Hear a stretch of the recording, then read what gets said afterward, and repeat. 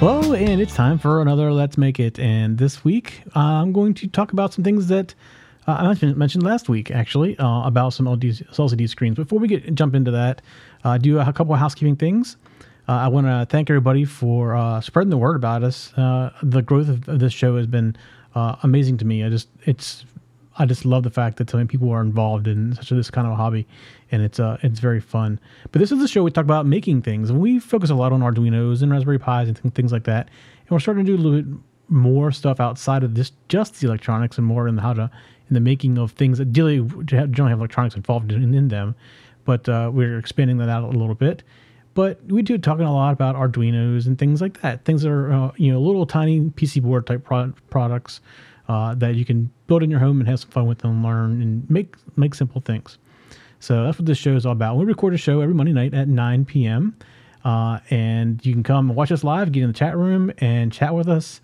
It's a little bit light in there tonight. I have like 2 people in there, and they're being kind of quiet. So, but we can also take your phone calls and all that kind of stuff too. But tonight we're going to keep this kind of focused on the LCD because this is something that I think needs some explanation from somewhere. All right, so before I do that, I wanted to show you 2 other things tonight, but one of them is not working, but I'm going to show you the other one.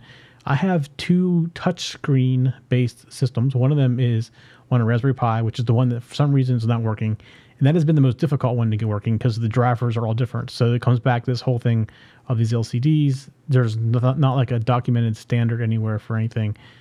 So we'll talk about that a little bit. But the other one that I did get working, and I'm still up in the air if I'm going to keep it as it is or modify it a little bit, is on the Udo. I got an Udo a while back, and I am starting to work on some programs that the Udo would run, because the Udo basically is 2 different CPU systems, one of them being the same CPU that's in the Arduino Do. So we can do everything that we do with our button boards and everything with all the timing issues that we'd had on the Raspberry Pi. We can use the Arduino Do and do everything that we do with our libraries that we already have, but use a quad-core Unix-based system to do the actual running of the system and do the maintenance. So it's truly a multitasking environment, not just Unix multitasking, but also we can have one CPU managing just the displays and the buttons, which gives us a lot more capability. We don't have to worry about waiting for network activity and things like that. So that's something I'm playing with. But I have the choice of running it either a Ubuntu Linux on it or running Android on it. At the moment, I have Android running on it, but I want to show you a little bit about the touchscreen and stuff like that when then we're going to hop over and talk about the regular LCD. So let's hop over there real quick. And what you're seeing right now, as I move over, because I'm still using this funny product camera, is the display. And you're seeing this is actually the Udo. I'll move this out of the way, and so hopefully the light comes back up. There we go. That's the Udo. So you under right there. Let me see if I can point to it. Right there is the Arduino chip, or the chip that runs the Arduino Do, same thing. And then under this heatsink, which you can totally hard to tell it's a heatsink, but that is a heatsink, is the quad-core box. And you can see this also has Wi-Fi and audio built in, and it has a monitor built in, because I'm holding the monitor in my hand right now, and a bunch of other things that are basically very, very much PC-like. But what this is, if the camera readjusts itself, is a touchscreen that's running Android. So there's the Android menu, and you see the camera keeps adjusting because of the light. But I have the Android menu, go back to home. So you have this general Android interface that people are used to on their phone, which is one of the things I'm leaning towards. Is it's quick to develop with, and it's user friendly as far as what the user is used to, because a lot of people have Android phones and they're used to this type of interface versus running the Unix touch interface, which is basically X Windows on touch, which isn't overly intuitive. X Windows is not designed to be touch where Android is. The disadvantage to Android, at least from my perspective, is that when you're running Unix, it allows you to program the Arduino code right from the Unix box or the Unix operating system. So I could actually upload in the background new code to the Arduino without anybody even knowing it, and just make it an automatic thing, like an automatic update. Or even if they, not necessarily automatic, but they can hit a button and say, I want to update it. Where with the code that runs Android, there is no IDE environment that runs on Android for the Arduino. So I don't have, without some custom coding, maybe possibly, I don't have any way to upload, like in the background, a new sketch to the Arduino part of the board versus like I can with Unix. So, but I'm still leaning very heavy towards Android, just from the fact that it's user friendly. That's the most important part. We have to work through some other update processes throughout this, but that seems like it's easy. Plus, the development tools for Android, I already know how to develop for Android, so it's pretty easy to develop. There are some things I want to do with this that are not typical Android, and one of them being I want to be able to boot without coming through this screen and bring the program up directly. I don't mind if they get back to the interface, because that's okay. But what I would like to do is when it comes up, to go right into my program. So some automatic things, skipping the boot cycle, some of the boot cycle things. I know it can be done because I've seen other embedded Android systems that do that. I just don't know how to do that. That's something that's really low level, and I've never investigated. So it's going to be a learning experience. Where on Unix, I can do that pretty easy because I know the Unix environment very well. All right, so that is the Udo. And let me grab a couple things here real quick as I head back over to the other side. There goes my hand. And here I am coming back. Okay. So, like I said, today we want to talk about LCDs. So the most common question I give LCDs is they've bought an LCD and they can't figure out how to get it to work with the Arduino. Well, there's a lot of reasons that could be. So I want to go through a little bit. There's a lot of confusion over some of the terminology. I actually took some notes here. I want to make sure that I can get all the notes out as well, because I went through some of my old emails and things like that. Let me get my notes here. So I get this question sometimes like, well, they got an LCD 2004. Well, that's a pretty generic. That's not really a part number. What that basically means is they got an LCD that's 20 wide and 4 lines high. So this is one of those. That's not telling me who the manufacturer is, though, or what's on the back of it, like how's it interfacing and things like that. That's just a generic term saying I have a 4-line, 20-character display that I want to hook up. So there could be a parallel interface, which almost all LCDs like that are. So I mean, my parallel is a little easier to tell on this one. Is see all these holes at the top that basically allows you to connect all those signals into it, and it takes more than one input at a time. So basically, it can be either a 4 or an 8-bit input. So rather than serial, where it's 1 bit at a time, you basically set up the pins and you clock the pins. So when it reads it in, it's reading in either 4 or 8 bits at a time. So it's definitely a faster way of doing it through serial. But this is how they come by default. They come like this. Back in my old days of the PIC chips, it's where you determined how many pins you need on your PIC chip. Is what are you trying to do with it? So the problem with these parallel ones is it takes up so many pins. Like I said, there's 4 or 8. Most people use 4. And then there is also a read-write pin. There's a configuration pin there. Let me go through the pins here. I'll go through all the different ones that are here. Let's see. Page number 9 on this one. And actually, I'll go over here and I'll show you all the different pins that they are as well. Let me hop over to the computer as I get down here. Actually, it's page 19 in this one. So right here's the pins that you got to use. So pin number 1 is ground. So that's an obvious. You need ground and power. Those two are kind of determined anyway. So then pin number 2 is your power. Pin number 3 is your contrast adjustment, which we don't typically use a pin off the Arduino for that. It's possible to do that, but that's not the most common way. Typically, it's just a some kind of potentiometer. That's what we basically use, and we'll show you that. Then you have the RS pin, which determines, are you writing to the data or are you writing to the instructions? So you're writing to the screen or are you going to give it instructions? Then you have the read-write selection, so you're reading or writing.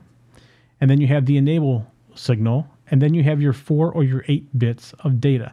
So let's add this up off the pins that we're talking about off the Arduino. So RS, RW, and E are typically a pin, and so are DB 0 through 3 or 0 through 7. So let's just say you're doing a 4-bit, which is most common, LCD.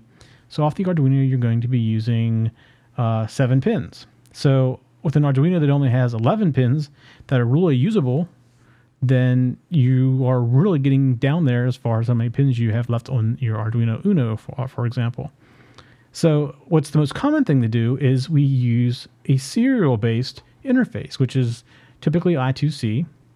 There are plenty of libraries out there for the parallel interface, and it comes actually in the code when you install your IDE. You can go into examples and get the LCD interface example, and it should work right off with the parallel interface. Make sure your pins are all put in the right place and everything, but out of the box, that's the way it should work. However, the most common way people use it on the Arduino is using I2C. And I2C is a serial interface that is very fast, and you have to somehow convert that serial interface into the parallel interface that the LCD wants, which is where the problem comes in. There's not really a standard. In fact, I'm going to show you some different things here that makes it even more confusing. But before we do that, let's talk a little bit about I2C. We talked about I2C in the past, but here is the Wikipedia article. I'm going to put all this stuff in the notes so you can go read about what I2C is. This is a page about I2C. It's on Wikipedia, and it's a little detailed and probably over some people's heads, but it gives you the basic idea of what I2C is, some things that are required for pull-up resistors and all that kind of stuff. So it's a good read. But then there's also, here's the problem with I2C. I2C is limited by its addressing. So I2C itself is a 7-bit or a 10-bit addressing. The most common out there is 7-bit, which that provides 128 theoretical addresses, but some of them are reserved. So you can't use, here, how many on the reserved right here? Let's see, 1, 2, 3, 4, 5. It's like 6 or 7 addresses are reserved you can't use. So you still got like 120 addresses that you can use. And that's assuming that you have a 7-bit address.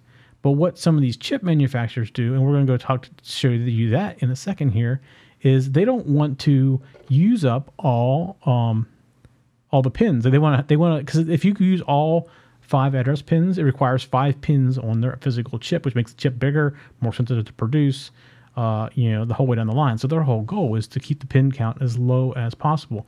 So most of them, and I would say probably more than 90%, 95% of them, only supply you 3 pins to access to set the address instead of the 7 pins that they should be able to do for addressing.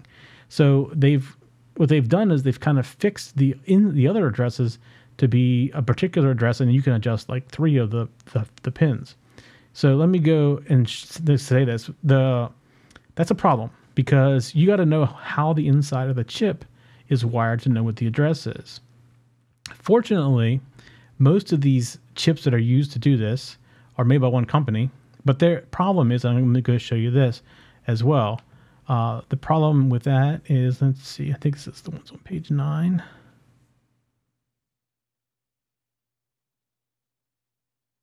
Yep, here it is, page 9. Okay, so the problem with that is if you look at this is this chip we're talking about, and it's by NXP.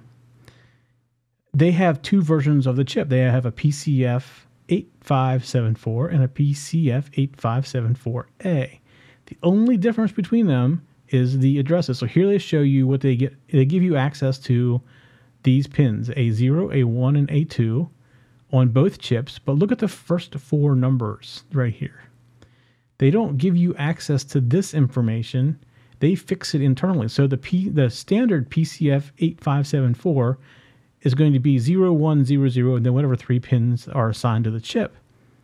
The PC 8574A is going to be 0, 1, 1, 1, and then whatever 3 pins are assigned to the chip. So they look exactly the same. The chips, you can't tell them apart. So if you look at it without looking at the part number, you're going to think it's the same chip, but the addressing is going to be different. So this is where the confusion comes in, is it's the addressing. And the problem is these companies that manufacture these boards, I'm going to call them a backpack board, because basically I can show you one here. Let me go to the camera over here. Let me get the Udo out of the way. All right, so the Udo's out. So this thing right there on the back is the backpack. And there's a bunch of companies that make this. This is a YW Robot. And there is SaneSmart makes one. And the problem is the documentation for these backpack boards is very, very poor. In fact, it's hard to find. SaneSmart is very, very hard to find. The YW Robot I have found places. But what you're going to see here is that there's no way to set the address on this board. You see the chip, but there's nothing telling you what the address is. So unless you know how they wire the pins up for the address, you don't know what the address is. And each company that manufactures these does it a little bit different. So what you see in the back of this is you see the chip, and then you see the potentiometer I mentioned before. That's your adjustment for the contrast. And then you see this little thing on the end down here, which provides power to the backlight. Well, when it's in a box, it's kind of hard to reach that power for the backlight. However, most new or recent displays allow you to turn off and on the backlight via command. So that's not really even needed anymore. So this is kind of an extra thing that's not really needed. But by looking at this, you can't tell what the address is, and that's the problem. You get a different manufacturer come in, or different one from a different manufacturer. What address did they use? So what I'm going to show you here in a little bit is a sketch set I'm going to put out in the show notes that you can run, plug in your display, and it'll tell you what the address is. So that's what that is. So because of this, we actually developed our own backpack. So we have our own now, which this is not a sales thing. It's going to show you what we did a little different. You see there, you can set the address. By default, it's set to 000, so we know what the address is by default. And in this particular one, I actually installed the transistor up here on the top left that allows you to turn the power off and on to the LCD. That is not normally installed unless by default it doesn't come like that. It comes like the other one, but it's always on because most modern LCDs. We do have a couple LCDs that we use that do not have the intelligence. That's why that chip is there for this particular one. But it looks just like the yellow one. It's actually using the exact same chip as the yellow one. We just provided you the ability to set the address, and there's a few other features on it that we've added as well, and rearranged some of the parts and how they lay out. But this is exactly the same as the other ones. This is ours that we created. So you can see they're all so similar, and we're all using the same chip. So what you don't know is what address does the manufacturer use. So what I'm going to do now is I'm going to show you what most commonly happens to people. Hang on a second. I'm going to take the LCD. I took the Hello World script that comes with the Arduino, and this is what most people see. And they can't figure out why there is no text coming up. So let's go take a look at the Hello World sketch here. And let me make this bigger because it looks small on the screen. It's probably smaller even to you.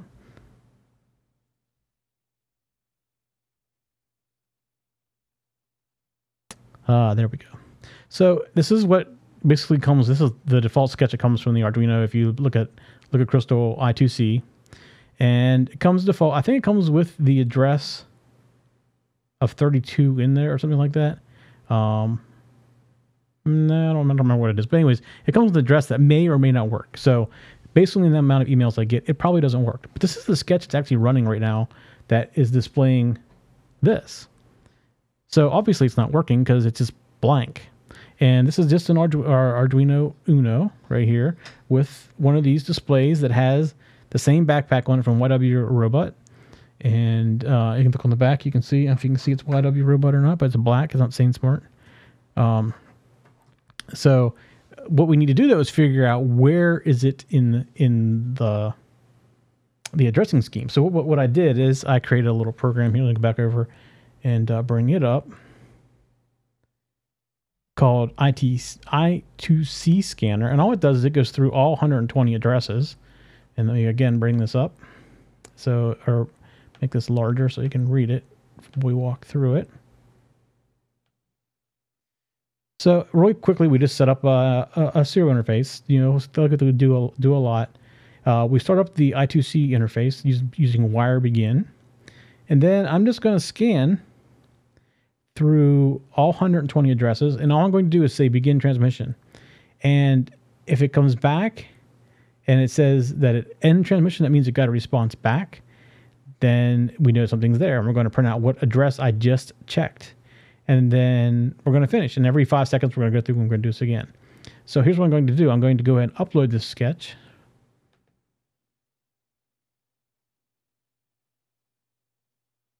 And we're going to go and look at the serial monitor. And you can already see it's found a device, and it's at address 0x27 or 39, however you want to do it. Either one will work. So now that we found this address for this device on the line, and by the way, if you have multiple devices on a line, it'll show up all the devices. It'll go through every single address. So like if I run this on one of our boxes, we have, over a dozen chips in the I2C bus, it's going to show up all those devices. This is kind of what we use it for, is to make sure things are actually communicating back properly if we're having a problem with the board. It's kind of our testing process. But now I know the address is 27. So let's go over here to 27. Put 27 in the address. So instead of 0x32 or 032, it's 027. Oops. I forgot I did that. Hang on a second. Let me reopen this.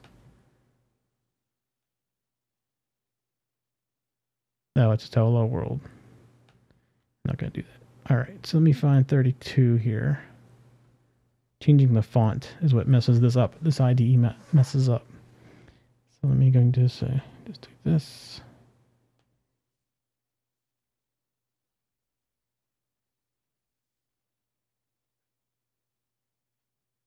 And we're going to reopen that back up again.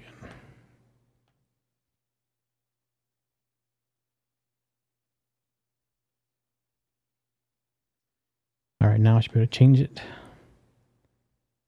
to 27, just like that. And let's see, let's go back over. I'm going to upload this and go back over to here.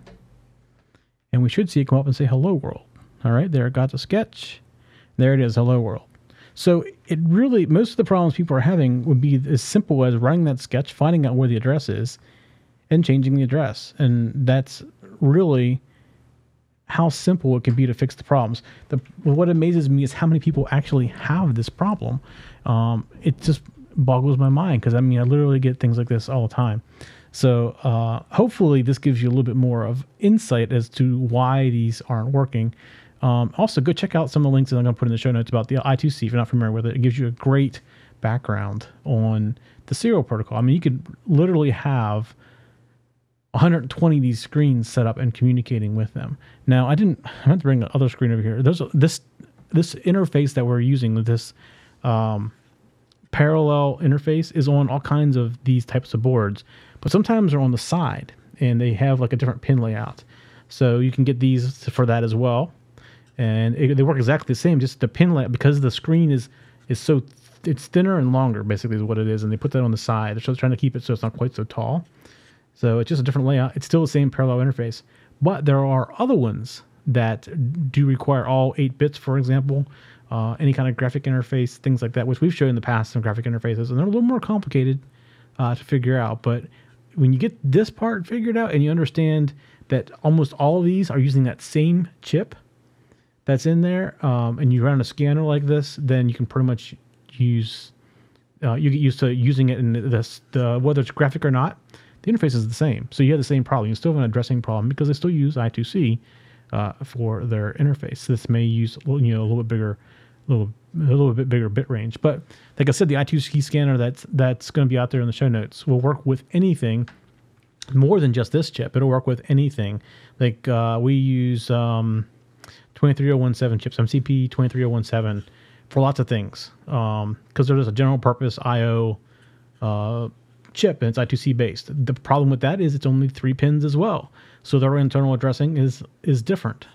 We use another one from NXP that actually is a 5-bit address, so it allows us to do a little bit more control. And actually that works out really good for us because we can put those same chips on the same board as the 23017s and use a different address in the other 2 pins and put multiples on the same address. So that one board in our code would look like it's board number 5, for example.